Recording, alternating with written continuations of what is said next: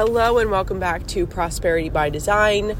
This episode is going to be for those who say you can't not. Just to kind of give you a little bit of a breakdown, I was talking to somebody the other day who was like, oh, well, I'm so sick and tired of hearing people say you can't not do this or you can't not do that. And really, it's such a red flag when people use a double negative, and we're going to break that down today. So more or less, we're going to talk about the dangers of working with someone who pressures you into buying from them because they say something like, you can't not afford to work with me. So I actually have worked with somebody like this in the past, and I know that there are people in my world who still, I don't know that they still work with that person or that they still feel obligated to work with that person, but more or less it's a double negative. And when you're using a double negative, like I just want to put something out there that I realized in terms of like energy and the universe. When you duplicate the negative, that doesn't always mean that you're going to get a positive. Like I understand in mathematics that when -1 times -1, it equals 1, right? But in terms of like when you duplicate the negative and you're talking about duplicating the negative in like the world and the universe, you put out double the negative. Like you're putting out double the negative that you originally were talking about. So like just on a universal level and an energetic level, there's that. But then also there's a power dynamic when you're doing and you're talking about something like that. So you're creating a pedestal when you say you can't not afford, like you can't not invest in what I have, or you can't not buy what I'm offering you. What you're doing is you're putting yourself above the person who you're looking to sell to. And that is not healthy. When you create a power dynamic like that where you're on top, then that means what you're telling your client or what you're telling your prospective client is that you're better than them. They need what you have, and they're not going to be able to do anything without you. And you create a dependence through that power dynamic. And you might think that you're getting control, but you're not. In actuality, you're probably, the best way to say this is you are as reliant on the client as they are on you. So you're creating a codependency.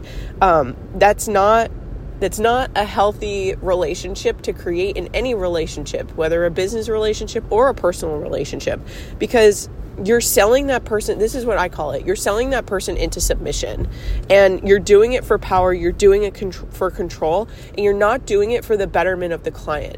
If you are doing it for the betterment of the client, you would let that client come to their own decision and decide if that's something that they want to do, instead of pressuring them, creating this pedestal that you are putting yourself up on. And what you're doing from that point forward is you're basically priming them to go into every business relationship, every mentorship from that point forward with this pedestal, as if that coach is going to be better or has something that your client does not. And the idea is that when you're creating a business, everything is within you already. It's not outside of you. So it's just so unhealthy. And so I really wanted to bring awareness to it, because it breaks my heart that there are people who are coming to me in my DMs and they're like, I'm so sick and tired of people telling me I can't not afford what it is that they have. And it's just sad. Like, it's just so sad, because that's not going to help anybody. It's not going to help you as a business owner if you're selling this person into submission, because you're not going to create a healthy client business person dynamic. You're not going to actually serve them what it is that they need, and you're doing it for the betterment of your own pocket. Like, you're not doing it for the actual betterment of that person.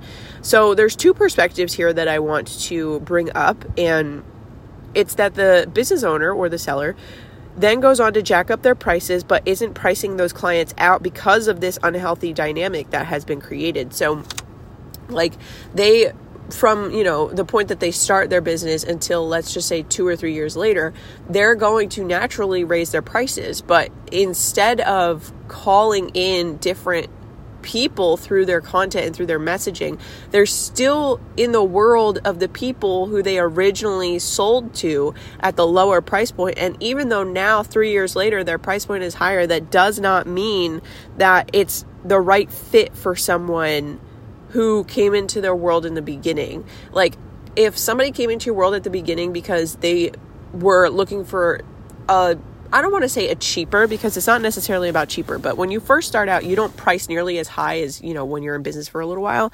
But if you're pricing in such a way that you're still jacking up your prices and your reasoning to people for staying signed up is that they can't not afford your help, they're going to get themselves in a very serious financial situation that is not going to lead to prosperity for anybody. And what it's going to do is it's going to ruin your reputation as a business owner, because that person is then going to go around and say, I work with this person and they didn't get me the results that they were saying that I was going to get by working with them. And it's not going to get you as the business owner anywhere. And your word of mouth marketing is going to suck. And it's going to obviously put that person into a very deep financial hole. So it's just something to think about when you are a business owner for a while. If you're looking to call in a different client, you want to do that through your messaging instead of manipulating people. And obviously, this is a red flag for those who are looking to work with people. So that's the first one.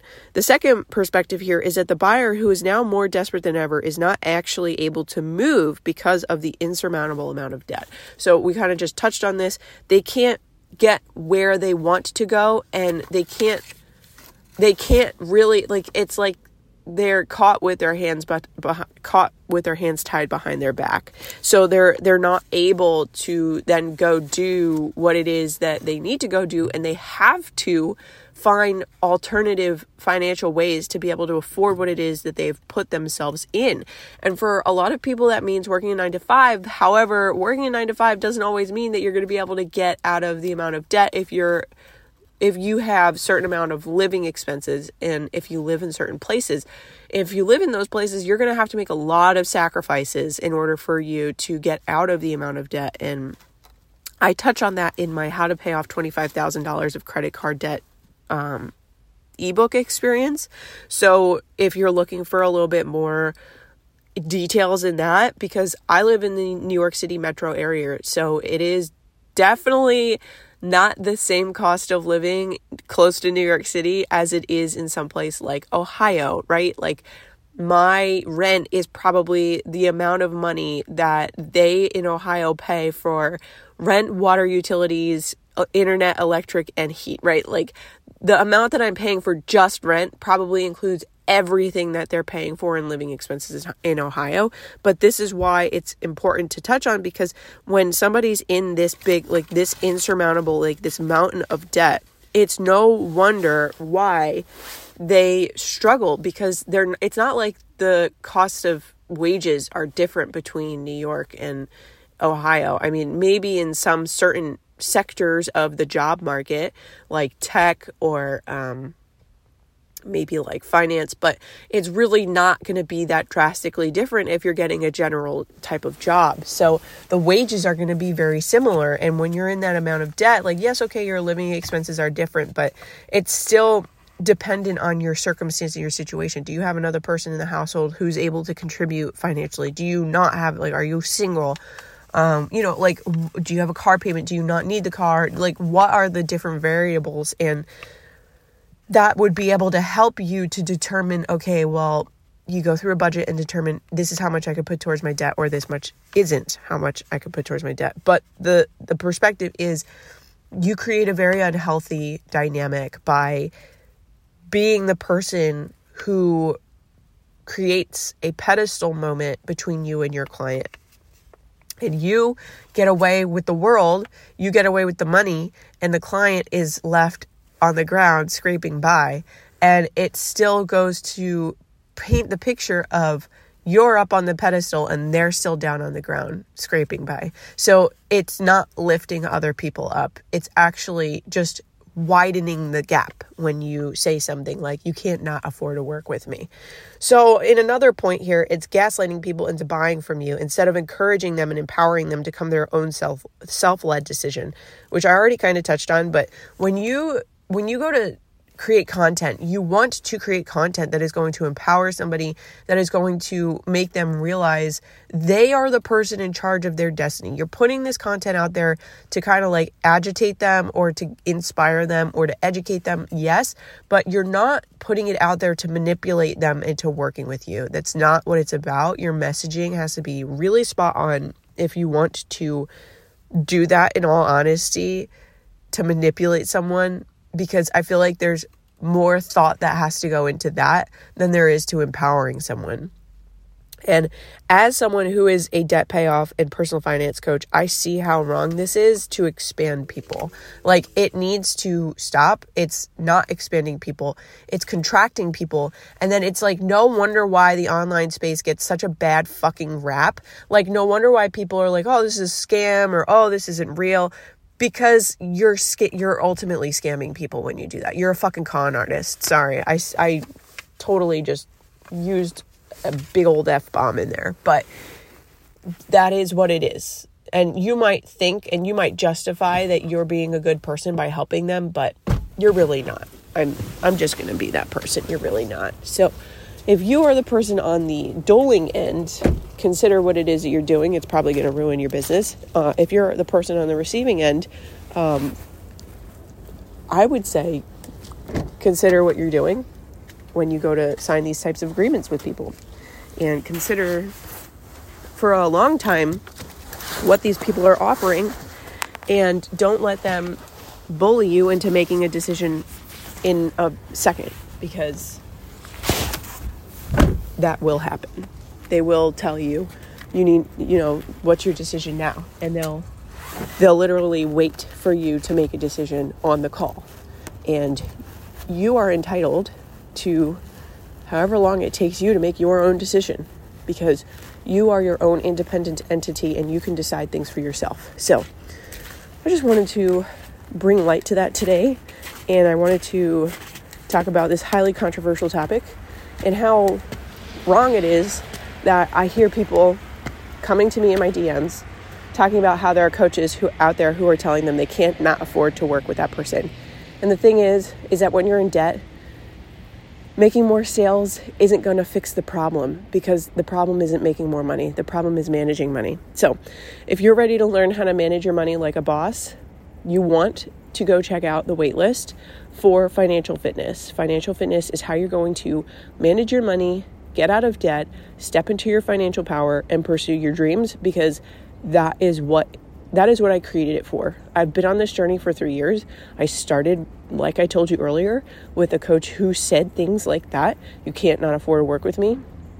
I got into that insurmountable amount of debt, and I have paid off over 5 figures in a year of that debt. So if you're interested, I highly recommend joining the waitlist. The waitlist is going to receive incentives and bonuses that once it's open to the public will not receive. So I'm going to put the link down in the show notes, and I want to thank you so much for tuning in. Talk to you soon.